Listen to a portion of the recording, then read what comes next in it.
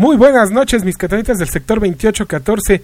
Espero que se encuentren muy bien hoy, miércoles 13 de abril del 2016. El único 13 de abril del 2016 que va a haber en su vida. Hoy estamos aquí perdiéndola, escuchando a Miskatonic, la radio del noveno arte. Bienvenidos a todos ustedes, gracias por perder esta hora de su vida conmigo.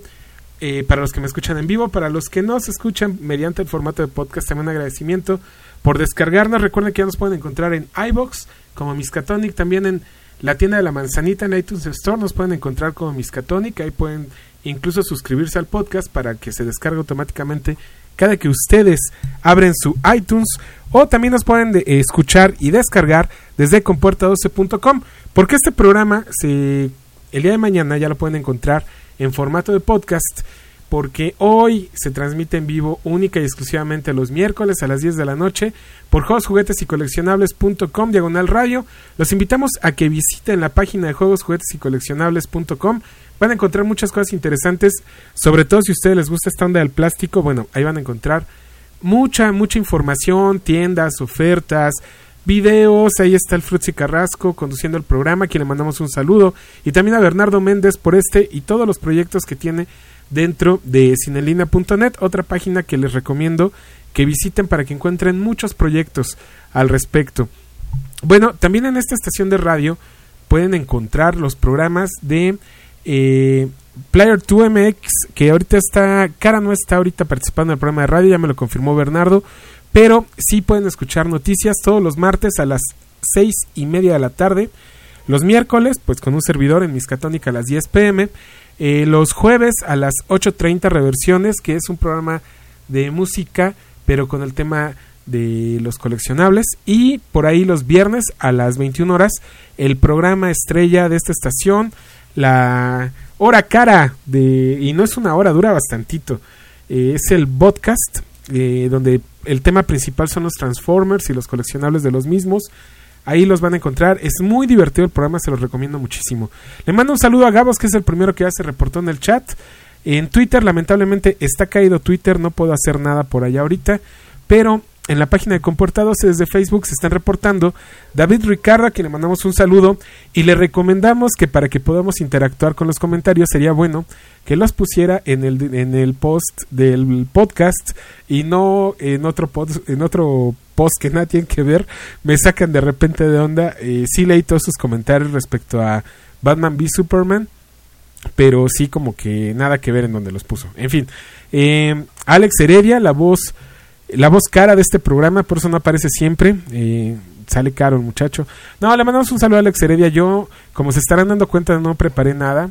Es como cuando uno se para en frente del maestro y le dice: maestro, ¿se acuerda que me tocaba exponer? Sí, pues ¿qué cree? Vamos a ver qué tan buena anda mi memoria, porque no programé absolutamente nada para hoy. Le mandamos un saludo también a Jorge Jasso, que se está reportando en Facebook, a Diego Escobar, a Gabriel Soria, a Ángeles, a Pepe Toro, a Jania. Le mandamos un gran saludo también a Carlos Rojano, le mandamos un gran saludo desde Wisconsin, y que por lo menos él, con algo que estábamos platicando hace rato, me dio un poquito de carta libre por ahí por dónde llevarme el programa. Hay algunos me gusta que no comentan por acá. Está el de Alan Palacios, a quien le mandamos un saludo, a Mario Gutiérrez, a Humberto Mejía Rodríguez, hasta Reynosa le mandamos un saludo, a Alejandro Méndez Martínez.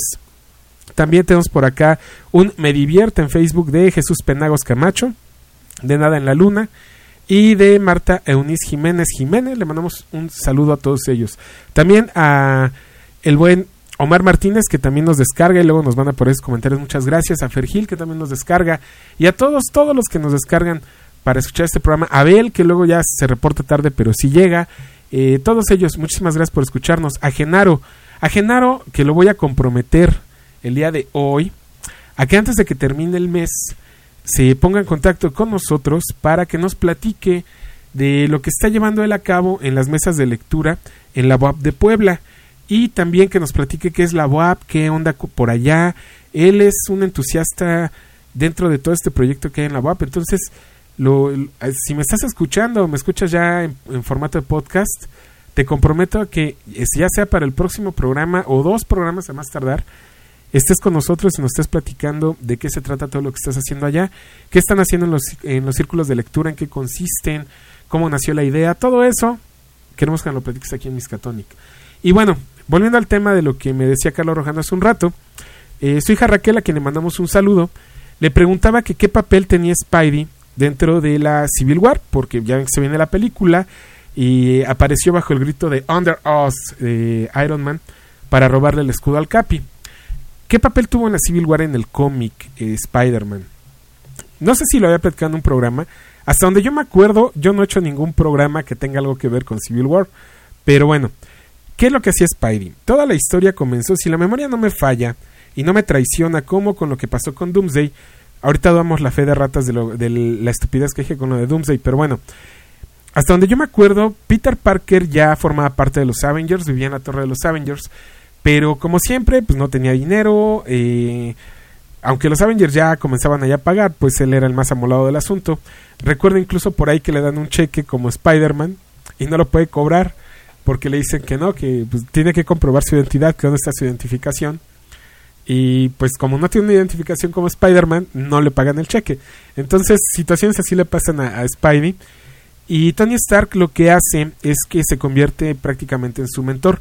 Peter, sobre todo en la saga del otro, había creado lazos muy estrechos con Reed Richards y con Tony Stark. La saga del otro no la vamos a platicar ahorita definitivamente. Nada más les voy a dar un resumen breve antes de que termine en 2 minutos. No me pienso tomar más. En el otro resulta que Spider-Man encuentra su tótem animal y adquiere nuevos poderes que son así como cosas medio cósmicas.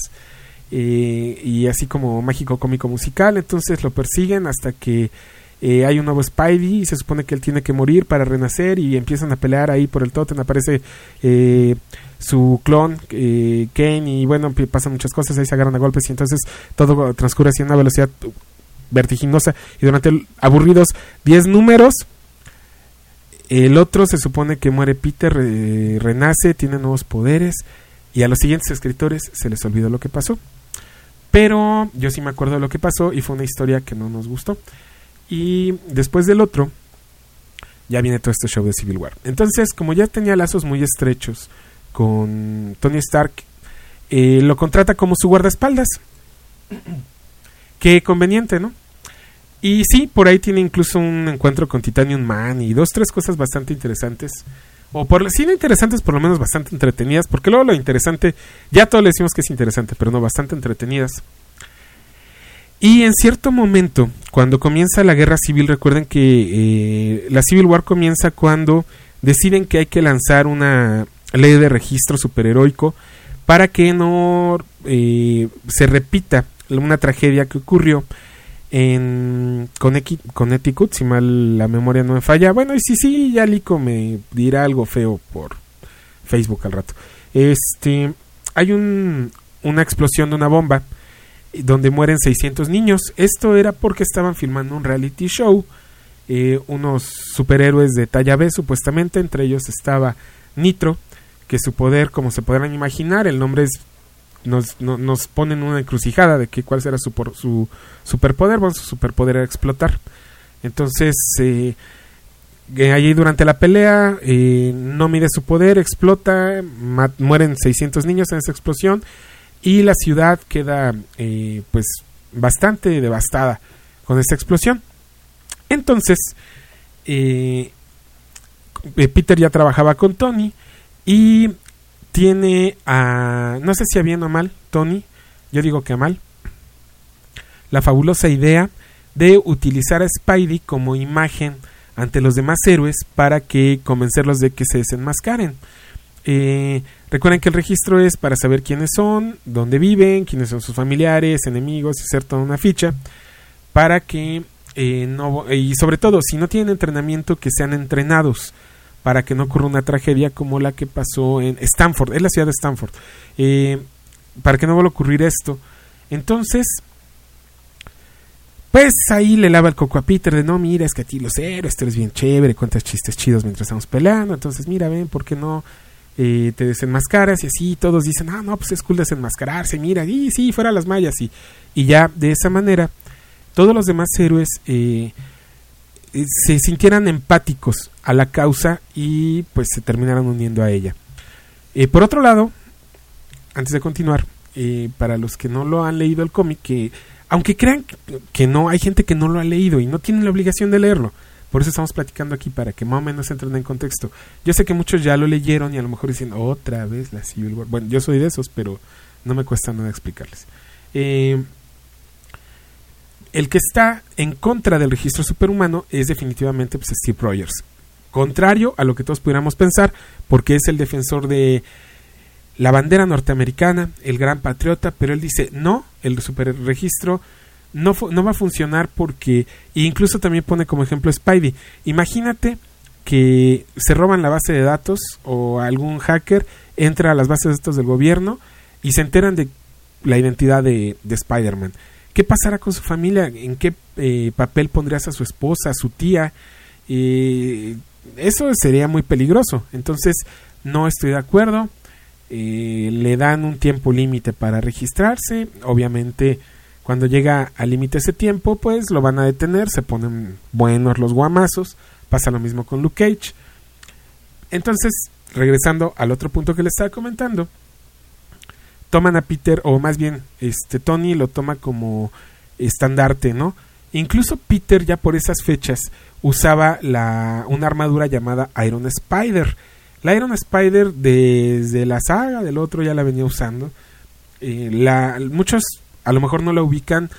Para darles una referencia maravillosa, si vieron Ant-Man, la película, el traje de Yellow Jacket está inspirado en la armadura del Iron Spider que utilizó Spider-Man durante la Civil War. Y, en fin, él por aquellos años usaba la Iron Spider. Lo que no sabía, aparte de todo, vean cómo es Tony Stark. La armadura lo que hacía era ir guardando todos los registros de actividad de Spidey, de sus poderes, reacciones, toda la cuestión metabólica de su cuerpo, para con esta información, pues obviamente tener un antídoto ante Peter si en algún momento se rebelaba contra él. Pues este momento llega. ¿Qué es lo que pasa cuando Peter revela su identidad? Bueno, para empezar, Kingpin le pone precio a su cabeza. Y aunque Kingpin está encarcelado, bueno, pues todo mundo sale a la casa, ya no de Spider-Man como tal, sino de Peter Parker. Por ahí vemos que se empiezan a complicar tanto las cosas que incluso él ya es descuidado, ya no le importa no traer el traje, se inmiscuye a salvar niños, a gente, a detener maleantes. Bueno, se pone la historia bastante peliaguda, pero cada vez es más peligroso para ellos.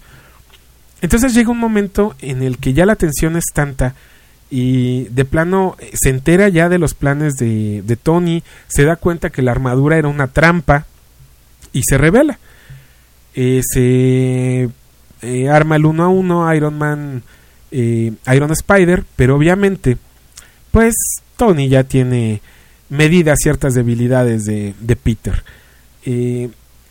La pelea sigue avanzando, la avienta encima a los Globins, por ahí aparece el Hobgoblin, el de cabeza de calabaza, ya con Lantern, lo persigue también uno de los Hobgoblins, casi lo matan en las alcantarillas, le ponen una golpiza terrible. Quien lo salva es Frank Castle, Punisher, al que vieron en Daredevil. Él es el que lo salva, él es el que llega a salvar el día, a pesar del rechazo que todos tienen hacia él, el mismo rechazo que tiene Peter Parker a sus métodos. Bueno, él es quien lo termina salvando. Y ese es el papel que juega Spidey, es prácticamente el títere de Tony Stark. ¿Qué viene después de esto? Vienen cosas muy interesantes por parte de Spidey. Esto da paso a un evento, pero eso ya, digamos que es prácticamente fuera de la Civil War, porque ya que se recupera Peter y todo, pelea del lado del bando del Capitán América. Pero ya estamos hablando de que prácticamente era el final, ya nada más se enfrentan en la última pelea, que es donde se define qué es lo que pasa dentro de la historia. Y Peter, con el poco dinero que había podido, digamos que guardar de lo que le estaba pagando Tony y demás, decide huir con Mary Jane y con la tía May a Canadá. Yo no sé para qué, si la tía May era el personaje más indestructible del universo Marvel, pero bueno, en fin. Decide que tienen que irse a vivir a Canadá, esto con la finalidad de, pues primero, huir de quienes los están cazando, porque se entera que ya hay una recompensa por su cabeza. y por otro lado, pues para ya no tener en riesgo a su esposa y a su tía. Termina la Civil War, únicamente le da tiempo a él de quitarse su traje para llegar corriendo a un motel de mala muerte que quedaba camino a la ruta de escape hacia Canadá, únicamente para que su sentido arácnido le avise que va a recibir un disparo. Por reflejo se lanza a quitar a Mary Jane, pero no se da cuenta que a quien le da la bala pues es a la tía May. Obviamente la tía May se pone muy grave, así como Homero Simpson en el capítulo que estaba una operación de corazón y que visitó todas las iglesias de toda la religión sabía si por haber. Peter hace lo mismo, buscando de cierta manera que alguien lo apoye, que alguien lo ayude con lo que está pasando con su tía. El Doctor Strange, que por cierto el tráiler de la película está buenísimo, véanlo, se pinta bastante bien esa película, pero ahorita platicamos del tráiler. Le busca al Doctor Strange, le dice que no, que él podría salvarla, ayudarla, pero definitivamente no lo va a hacer, porque él no puede alterar el curso normal de las cosas. Si la tía May tiene que morir, va a morir. Va y busca a Beast de los X-Men, también le pinta caracoles, le dice que no. Todo mundo le dice que no puede alterar el curso de las cosas. Incluso hay un número que a mí me fascina, donde habla con Dios y de cierta manera lo lleva por varios de los eventos que transcurren en la vida de Spidey y le dice: mira, murió el tío Ben, pero tú en ese momento es tu catarsis en la que decides convertirte en un superhéroe. Toda esta gente que está aquí, estos millones de personas, tú los salvaste en este momento, en esta situación. Si tú te hubieras inclinado por el lado de que el tío Ben no le hubiera pasado nada, tú no hubieras sido Spidey y toda esta gente no hubiera vivido. Y así sucesivamente lo va poniendo muchos ejemplos. Incluso esto comienza cuando por ahí Mephisto comienza a tentarlo para diciéndole que él puede salvar a la tía May. Pero antes de esto viene este gran evento dentro de Spidey que yo les comento, que se llama Back in Black. Cuando le dicen que la tía May no tiene salvación y está muy grave en el hospital, Peter, en un acto de rebeldía y de enojo hacia lo que está pasando, decide pues ya saben, explotar en ira al mero estilo Batman, salirse a golpear a cuanto maleante había con lujo de violencia, para averiguar quién mandó a ese matón que hirió a la tía May. Después de mucho investigar, de mucho averiguar, pues descubre que es el Kingpin, quien desde la cárcel dio la orden y puso el precio. Entonces, pues le comienza a darle búsqueda. Se mete a la prisión, o sea, aquí viene también algo interesante. Regularmente se fugan de la prisión, no. Spidey se infiltra en la prisión. Rikers, recuerdan que Rikers es la mera prisión del universo Marvel. Bueno, pues se infiltra en la prisión y le propina tremenda golpiza a Wilson Fisk, pero como nunca. Incluso él se quita la máscara y le dice: para no faltar a mis reglas, porque mis reglas son no matar y no golpear a nadie, pero contigo no me voy a contener, me voy a quitar lo único que me contiene de matarte. Y se quita la máscara de Spider-Man y bueno, se avientan un tiro épico, así. Si ustedes vieron el de la serie de Daredevil, Wilson Fisk y Frank Castle, algo muy similar, se paran una madrina, pero genial. Si ustedes tienen la oportunidad y no lo han leído, lean Back in Black, es buenísima. Si mal, a lo mejor la memoria me falla, según yo son 5 números de Back in Black, 5 o 6 números, pero valen muchísimo la pena y es una muy buena continuación del papel que juega Spidey dentro de la Civil War. Y pues bueno, Raquel, espero con esto haberte resuelto tu duda. Resolvería más dudas el día de hoy, pero nada más leo en el chat a Gabos. No veo a todos los demás que acostumbran conectarse. Por acá ya llegaron muchos mensajes. Vamos a ver, espérenme. No, hasta eso hoy no hay preguntas ni mensajes. Si tienen preguntas, dudas sobre algún personaje, algo que ustedes quieran saber, no duden en buscarnos en @compuerta12 en Twitter, si ya funciona, porque ese estaba caído. O también lo pueden hacer por medio de Facebook. Recuerden que nos pueden buscar en Facebook como Compuerta 12 y ahí ahorita estamos platicando, me están dejando sus comentarios acerca del programa. Y también recuerden que Geoti, otros de nuestros patrocinadores, ya nos reactivó el correo de miskatonic@compuerta12.com. Para todos aquellos que les molestan las redes sociales, nos pueden mandar sus comentarios vía email. En fin, vámonos rapidísimo una canción. Lo primero que escucharon, para los que están muy chavales y no sepan, bueno, es Aerosmith con Janis Goragon. Y ahorita, ¿qué les parece si nos vamos con algo de los Queens of the Stone Age y se llama No One Knows? Yo soy Gilberto Cárdenas, ustedes están escuchando Miskatonic, la radio en noveno arte. Los leo por las redes sociales y por el chat y regresamos.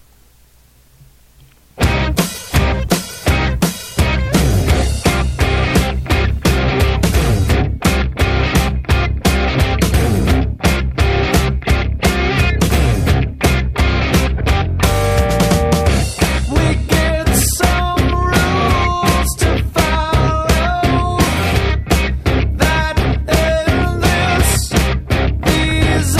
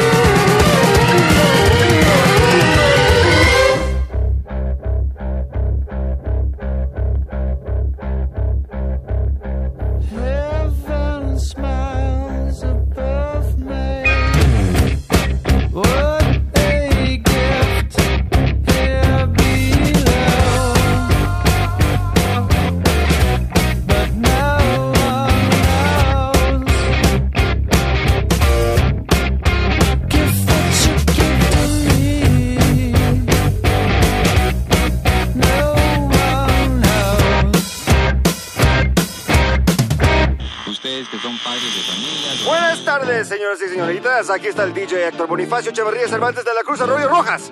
Esta es la radio Quetzalcóatl, la estación donde el rock vive y no muere. Vamos a escuchar un par de temas de Queens of the Stone Age. Primero vamos a escuchar Thirsted Gibbet. Qué música impresionante, temible y verdaderamente ahora. Van a ver, aquí va.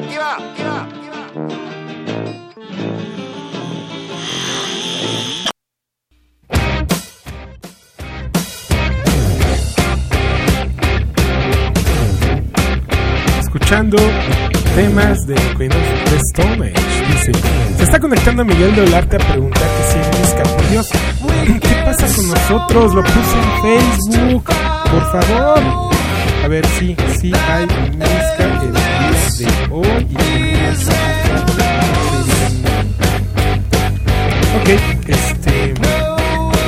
Bienvenido Miguel de Olarte.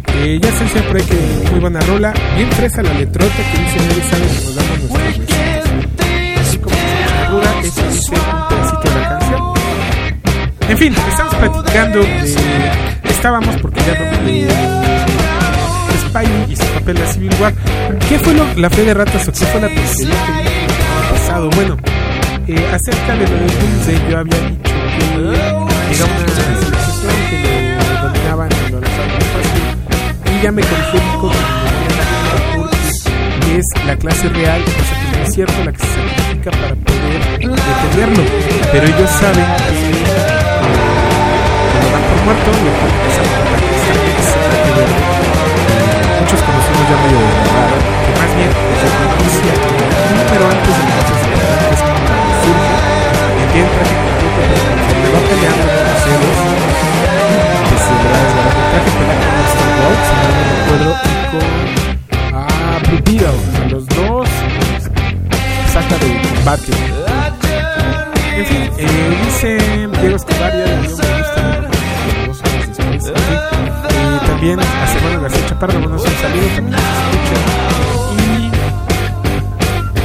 Ok, en fin, esa es la fe de ratas que tengo respecto al programa de Batman vs Superman, que les agradezco mucho, es uno de los programas hasta ahorita más descargado, ha tenido muchísimas descargas, igual que el de historia de Star Wars. Híjole, no tienen idea de la cantidad de descargas que tiene, y les agradezco mucho. Está de fondo la canción, ustedes no me hacen nada. Se está escuchando la canción de No One Knows otra vez. Quién sabe qué extraña brujería la activó. En fin, bueno, estamos platicando de este tema y de recomendaciones. Es lo que les voy a hacer porque, así como fui de honesto, no preparé un programa temático para el día de hoy. Estoy preparando uno para la semana que viene, ya espero sí terminarlo, sobre todo porque tengo que leer como 70 cómics todavía para poderlo terminar.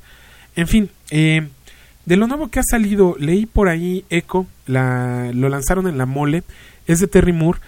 Terry Moore, este hombre que se está convirtiendo, o no sé si de repente pretende hacer algo así como así como las chicas Manara. Bueno, él tiene a sus chicas Moore, ¿no? También. Ya me reclamaron por acá que quite la rola, Sí, es que no me escuchaba. Qué malo. Bueno, fueron 2 minutos, no se perdió mucho de programa. En fin, les comentaba de Echo y de las chicas Moore, de Terry Moore. Bueno, Echo es igual, está muy enfocado a chicas. Es una especie como de Rocketeer, por así decirlo. Están probando un arma muy de ciencia ficción, que es algo así como una fusión entre Rocketeer y la boligoma, que estoy tratando de acordarme cuál es el nombre en inglés. Hay una película de Disney que no me acuerdo esa boligoma cómo se llamaba. Flubber, es algo así, una fusión del traje. Y no sé qué tal vaya a estar realmente de forma digital o en inglés. No he leído nada de Echo. El primer número me gustó, sí se lo recomiendo ese primer número, sobre todo la edición que hizo Camite, como siempre está muy cuidada, las pastas súper bien, le pusieron por ahí unos tonos metálicos, se ve bastante bien. No está tan barato, el primer número está en 50 pesos me parece, pero vale la pena, escúchenlo. escúchenlo. Estoy acá peleándome en la red social y ya se me fue el avión. Léanlo si pueden. Quisiera decirles más aún acerca de qué onda con Echo, pero no tengo más información a la mano. Leí también es que no es un definitive, no lo nombraron así, el tomo que sacaron de Batman Superman, escrito por Jeff Loeb, y en los dibujos vienen algunos de ahorita les digo, por aquí lo tenía a la mano, pero como siempre ya no supe dónde acabó. Bueno, la mitad son dibujos de Michael Turner, los otros no recuerdo el autor, ahorita les doy el dato correcto. Está muy entretenido el tomo.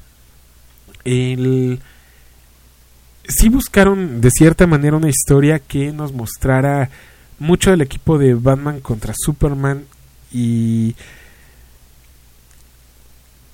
cómo interactúan entre ellos.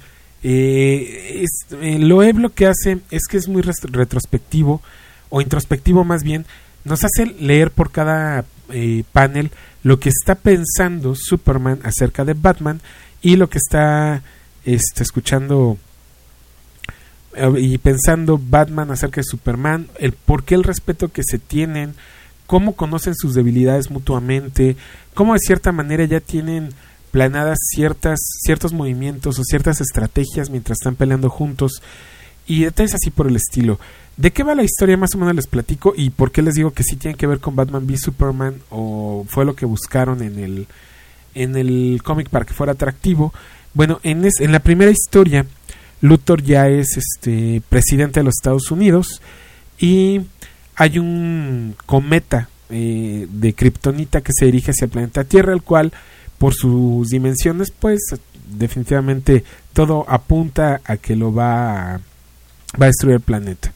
Entonces Luthor declara que Superman es responsable de que ese asteroide, cometa, como le quieran llamar, venga hacia la Tierra a destruirnos.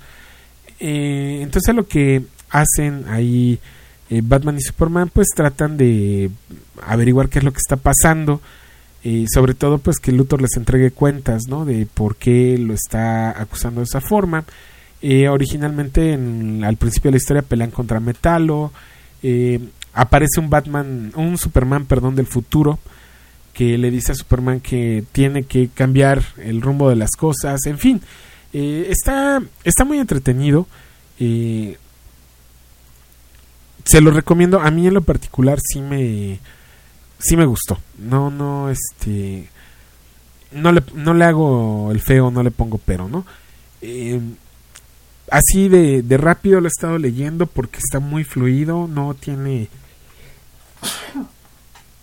la gripa, nada de diálogos completos ni nada parecido. Está muy muy sencillito, sobre todo para aquellos que luego me preguntan, oye, ¿y para mi hijo qué puede leer? ¿Qué me recomiendas? Bueno, esto es una lectura así como que muy apta y muy recomendada para pequeños. Es para todas las edades definitivamente, está bastante bien. Por acá no sé qué traen Facebook y Twitter. No sé si nada más me esté pasando a mí o les está pasando a todos, pero está mal la señal en Twitter y en Facebook. Se me está cayendo mucho, me están llegando los mensajes mucho después. Es la maldición del programa. Bueno, así como ya me echaron bronca porque se escuchaba la canción, ya díganme si ya me escuchan bien o mal, o quién me está escuchando y quién no, para saber quién sigue ahí. En fin, esto es lo que yo he estado leyendo en estos días. He estado leyendo otras cosas obviamente para el programa que les estoy preparando, pero de lo más reciente que se ha publicado en México, eso es lo que he leído.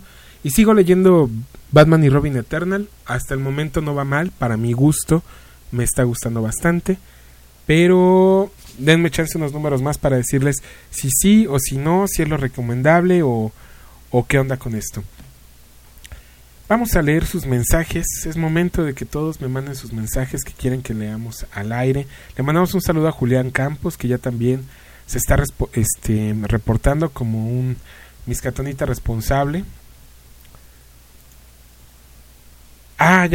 Ya es Miguel Dolarte el que me mandó mensaje que dice que cuál es el tema. Hoy no hay tema específico fijo, es tema libre. Es momento de que me comenten sus dudas, preguntas, y al aire, si no llega ninguna, híjole, se va a tener que acabar el programa porque irresponsablemente yo no preparé el programa el día de hoy.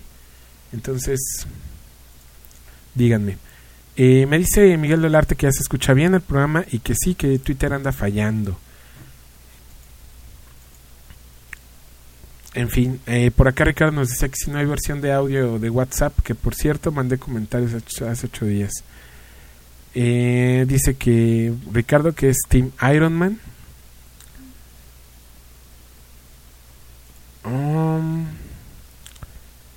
Alex Heredia, ya saben, sacando sus chistes a Star Wars, que solamente él entiende. Sí, Tam Empire. Dice Genaro que va llegando, ya se reportó. Entonces no está enterado de que lo comprometimos con que para la próxima semana o dentro de 2 semanas a más tardar esté con nosotros platicándonos acerca de sus mesas de lectura y de la BOAP y de todo este rollo. ¿Quién más tiene comentarios por acá? Vamos a ver en el chat. De plano andan hoy muertos. Me están preguntando por el tráiler de Doctor Strange. El tráiler de Doctor Strange está simplemente genial. Lo poco que se ve porque es muy cortito, pero el actor le quedó súper bien el papel, está muy bien caracterizado. La historia, más o menos lo que se ve en el tráiler, es un doctor que no cree en la magia y llega a un lugar donde lo hacen creer en la magia por alguna razón que por lo menos hasta ese momento se desconoce. Los efectos se ven increíbles, entonces pinta bien. Esperemos que no nada más pinte, sino que sí esté bastante bien la película. También sacaron un nuevo tráiler del Suicide Squad, no sé si ya lo vieron, que también está así como que simplemente wow. Hay un rumor por ahí que dice que tuvieron, después de la caída de taquilla que tuvo Batman v Superman, tuvieron que regrabar varias escenas del Suicide Squad. Esto ya había pasado con Green Lantern hace algunos años. Tuvieron que regrabar varias escenas y bueno, la cosa no salió bien, ¿no? Ya lo hemos platicado mucho. A ver qué depara. Tengo mucha fe en Suicide Squad. Este último tráiler, si bien ya me tenía enganchado la película, este último me enganchó todavía más. Se ve que está bastante divertida. Habrá que ver qué tal. Y esto lo comentó Gabos en el chat. Y ya no hay más comentarios. Hoy andan un animado peor que el mío. Terrible.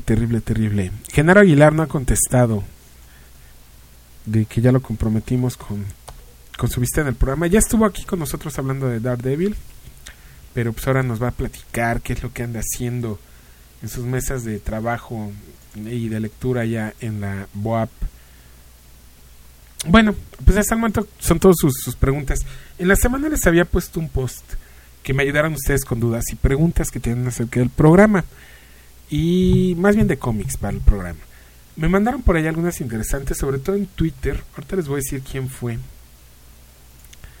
Es mi tocayo Gilberto, pero voy a decir su nick porque ya hay varios Gilbertos. Es Gilberto con varias S. Él nos mandó que él quería que recapituláramos los eventos más importantes de Marvel desde Age of Ultron, algo general para poder entrarle a All New, All Different Marvel. Léanlo. Lo que sí les puedo recomendar, lo que sí he leído del All New fue Old Man Logan. Léanlo, está genial, a mí me encantó. Se los recomiendo muchísimo. Ya me están troleando acá que el tráiler de episodio 1 también se veía bien, pero era Star Wars, ahí ya nos esperábamos que algo iba a salir mal. Digo, también el tráiler, definitivamente el tráiler del episodio 7 se veía bien, y la película, ya bajándonos un rato del hype, sí nos vieron la cara con el episodio 7. O sea, nos volvieron a vender el 4, nada más que corregido y aumentado. Me pregunta Miguel Dolarte que si creo que Suicide Squad está en la tónica de humor negro de Deadpool. No creo. Deadpool es hilarante, es irreverente, es ilógico con su humor, tiene mucho juego de palabras sin sentido, o sea, la rima tonta, si ustedes la quieren llamar así, pero lo hace muy gracioso. Y yo creo que Suicide Squad más bien es un humor negro de otro tipo. Sí va a ser divertida, pero va a ser otro tipo de humor. No creo que para nada vaya con la tónica de Deadpool. Ya Genaro ya contestó. Dice que va a ser todo un placer regresar al Misca. Que le gustó mucho el trailer del Doctor Strange, que igual es Suicide Squad, aunque le preocupa que sea muy parecida a la animada. Sí, yo también le vi por ahí algunas... me parecen más bien guiños, pero habrá que ver. La animada está genial. A mí me gustó bastante. Por ahí hay alguien que se llama el tío DC en Facebook. Por ahí están todas las películas animadas para que se las avienten. Si no las han visto, pues ahí las pueden descargar. Me están diciendo que hable de la publicación de la serie para Punisher. A ver si apoyan. Ah, sí es cierto, hay una iniciativa en las redes sociales para que todos los fans de Frank Castle, si les gustó su participación en Daredevil, que le den por ahí el voto de confianza. Y obviamente pues empecemos a retuitear con hashtags y demás para que veamos a Punisher en la pantalla. Según yo, ya había leído otra nota por ahí, pero no puedo confirmarla, de que sí iba a haber serie del Castigador. Esperemos a ver qué onda, qué pasa. A mí me encantaría ver una serie en solitario de Frank. A ver qué pasa. Nada, olvídenlo. Saben que ahorita mi mente está preocupada por el hecho de que 2 minutos se escuchó pura música y repetida la canción. Eso me tiene preocupado mucho, aunque ustedes no lo crean. En fin, ¿qué más les recomiendo de lectura que está saliendo ahorita? Salió el tomo 3 de Preacher. Yo no lo he podido conseguir. Tengo 3 semanas seguidas yendo al Rock Show y las 3 semanas llego y ya no lo encuentro por ningún lado. Lo he estado buscando. Obviamente no lo he querido comprar más caro o al precio de portada, por eso la insistencia de buscarlo por otros medios. Pero creo que ya con este tomo de Preacher termina la parte más emocionante de la historia o más congruente. Creo que me parece que terminando ya este tomo ya es otro autor el que retoma la historia. No sé qué tal vaya a estar, pero este sí es un imperdible todavía. Hay que hacerse de él a como de lugar. Y también por otro lado, ya hemos platicado mucho de Karmatron en este programa. Me acordé ahorita porque me está llegando un mensaje respecto a que hay una nueva publicación o va a salir una nueva reimpresión del número 1, que por fin ya se les prendió el foco de poner la portada variante. Eso por lo menos ya lo hace más atractivo. Si ustedes la nueva era les interesó, pueden conseguir los primeros 13 números más el 14, que es el más reciente, en las tiendas Mix Up. Esto tendrá como 3-4 semanas que lo comenzaron a vender ahí. Ahí están los 14 números de Karmatron para los que les interesó la nueva era. Y pues bueno, a los que son coleccionistas de Hueso Colorado, por ahí les aviso de esta portada variante. Por acá ya nos llegaron más me gusta y más mensajes, pero no relacionados con el programa. Al ratito contestamos eso. Yo insisto en que en el chat están muy apagados, no como de costumbre. Me dice Gabos que ¿qué tal está la serie de Capitán América White? Mira, no lo leí, le di una ojeada. La ventaja ya de ser cliente allá en Comics México, le di nada más una ojeada, no me llamó la atención, pero esto yo creo que a mí no me atrajo o no me llamó la atención porque yo ya tiene yo creo que cerca de 2 años que no estoy leyendo Capitán América. Ya le perdí completamente la continuidad a la historia, pero no me atrajo, no me atrapó, así como que lo vi y dije, no, definitivamente no. Pero obvio, yo sé que hay mucha gente que es muy fan del Cap y que le va a gustar. Dice Genaro que tienen que hacer serie de Punisher porque al final de la serie hay un guiño a Microchip. Yo creo que ya lo podemos comentar, ya tiene un ratito la serie, ya quien no la ha visto es más por falta de tiempo, por falta de ganas. Sí, en la casa de Frank Castle, ahí está el cuadro donde están las fotos en las que aparece con sus compañeros del ejército que terminan siendo sus enemigos en la serie. Y cuando le da un puñetazo que revienta el cristal, detrás de una foto hay un CD que dice Microchip. Pues para los que no lo sepan, Microchip era la mano tecnológica de Punisher. Él era el que se encargaba de crearle todos sus artilugios, porque de repente tipo Batman sacaba ondas bien salidas, más aparte de hacer toda la investigación correspondiente de las víctimas o protegidos de Frank. Toda esta chamba la hacía Microchip. El mejor Microchip que yo he visto, ya les ha aburrido el comentario, es el de la película de Punisher Warzone. Es idéntico al del cómic.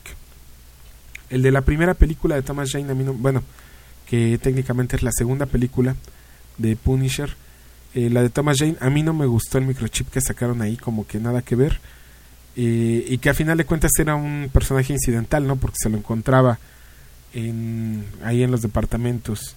Dice Genaro que cómo le duele comprar Preacher, que le han recomendado mucho la historia del santo de los asesinos que viene en este último tomo, pero que igual trata de conseguir a menor precio.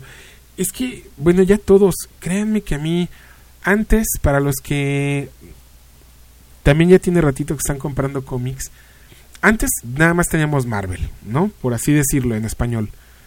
Entonces eran 8 publicaciones en total, y cada 3-4 meses un Monster Edition o un Omnibus, ¿no? Bueno, te aventabas y lo comprabas. Pero ahora ya nos juntan el mismo mes, o sea, se ensañan Televisa en cuanto a Marvel y DC. El mismo mes nos saca Absolute, Omnibus por parte de Marvel, Monster, las historias más sobresalientes o las mejores historias, más aparte como 17 títulos regulares en Marvel, y en DC son 8 títulos regulares más todos los especiales, y aparte ya está también Camite, y aparte Panini también le está haciendo ahí la competencia con los números especiales. O sea, sí es mucho, y por muy selectivo que seas, si ya lo ves y ves lo que cuesta y dices, ¡ay no! Yo tengo como que ganas de otro, ¿no? Estoy buscando otro.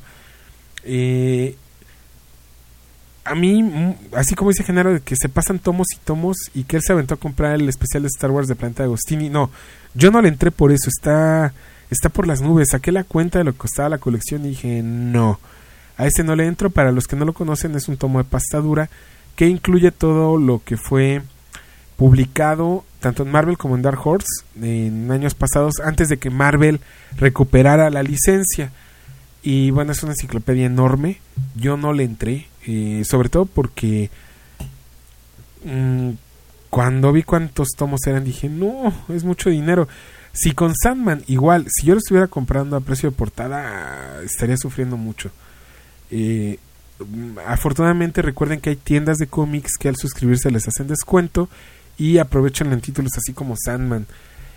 Sandman, híjole, por lo menos estos 7 números que han salido a mí me tienen encantado, no me han decepcionado en lo más mínimo. Dice Genaro que tuvo que dejar muchas series y tomos que le interesaban para comprar el Star Wars. Yo ya dejé muchas series, yo ya les he platicado, no son muchas ya las series que estoy comprando. De DC pues prácticamente ya es Batman y la semanal, el especial semanal, que ahorita fue Eternal durante un año, y ahorita está el Batman y Robin Eternal, que nada más son 32 números, me parece, pero bueno, ya es menos que un año. Estoy leyendo también Convergence, Wonder Woman también, desde el número 36 que cambiaron el equipo creativo y me gustó mucho lo que estaban haciendo. Y de DC párenle de contar. De Marvel nada más son 2 o 3 títulos los que estoy comprando y los especiales.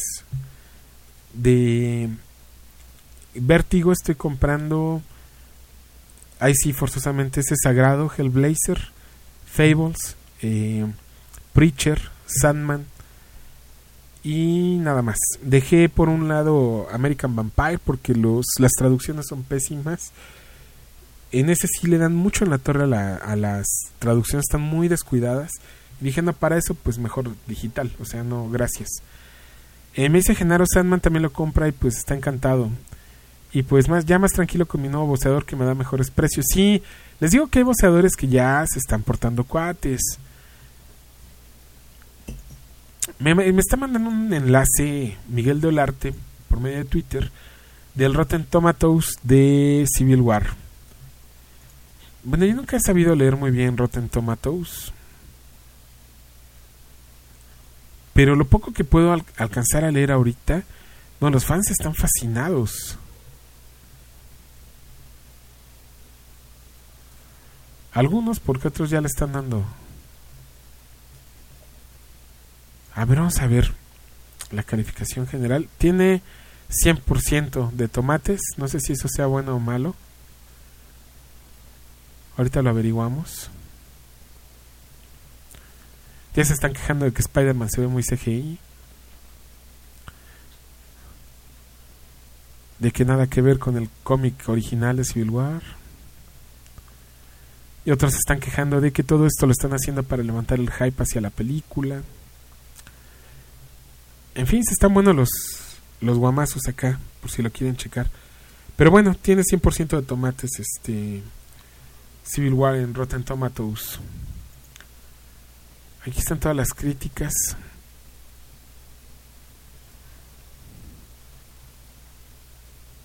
A ver, vamos a buscar Batman v Superman. Y ahorita les digo qué onda con esa calificación. Batman v Superman. Ups, no hay resultados para... ¿De plano no hay resultados? Sí, ¿cómo no? Debe estar aquí. Aquí está, Dawn of Justice. Y Rotten Tomatoes nos dice que en el tomatómetro tiene el 28% de mala calificación y las palomitas tienen el 69% de que sí les gustó. El tomatómetro va en función de la crítica y las palomitas pues, de la audiencia.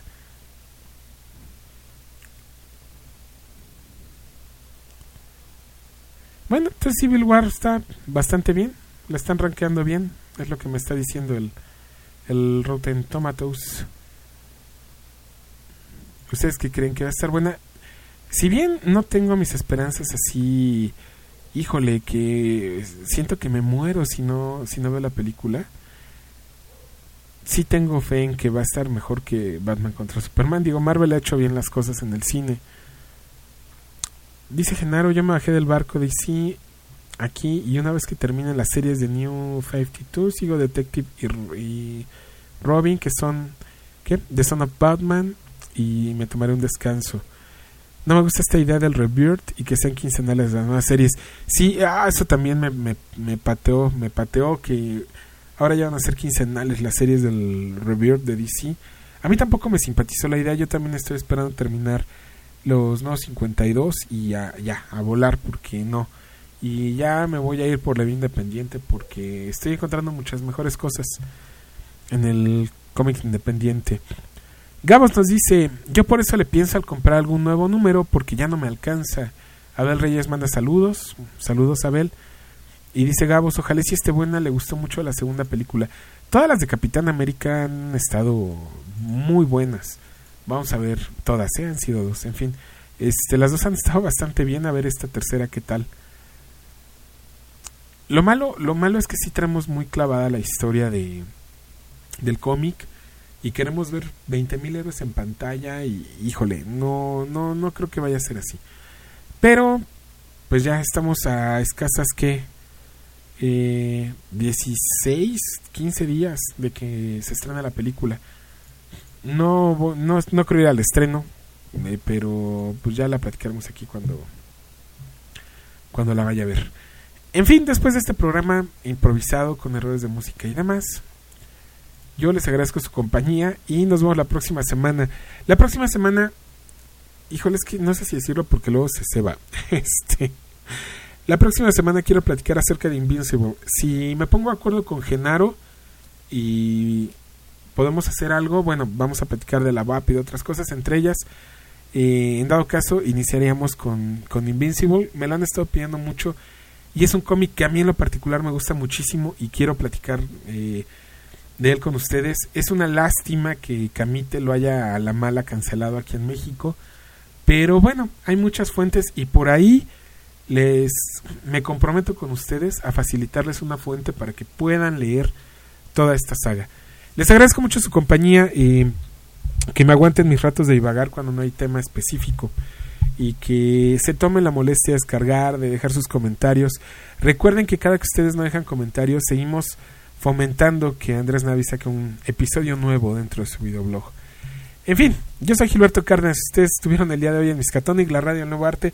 Nos vamos a despedir con un tema que no sé si a ustedes les gustan los Arctic Monkeys. A mí me gustan los Arctic Monkeys. Y el vocalista tiene un proyecto alterno que se llama The Last Shadow Puppets. Esta canción ya la he puesto en alguna otra ocasión en el Miska, pero a mí me gusta mucho. Y se llama My Mistakes Were Made For You. Espero que les guste. Nos vemos la próxima semana, ya prometido con programa preparado. Y no olviden dejar comentarios, dudas, preguntas. Cuando ustedes hacen eso, a mí me ayudan a que de cierta manera podamos escoger los temas que vamos a presentar en el programa. Así que muchísimas gracias. Nos vemos la próxima semana.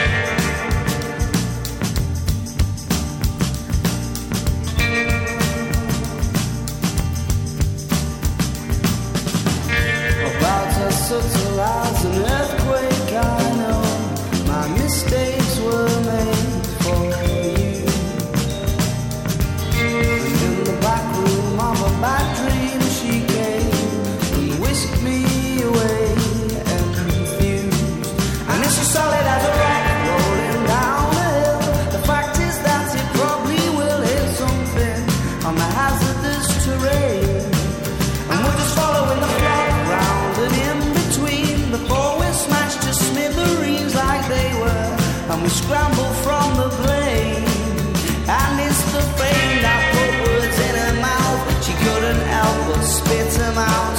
Innocence and arrogance entwined in the filthiest of minds. She was bitten on her birthday, and now facing the crowd she's known. I suspect that now forever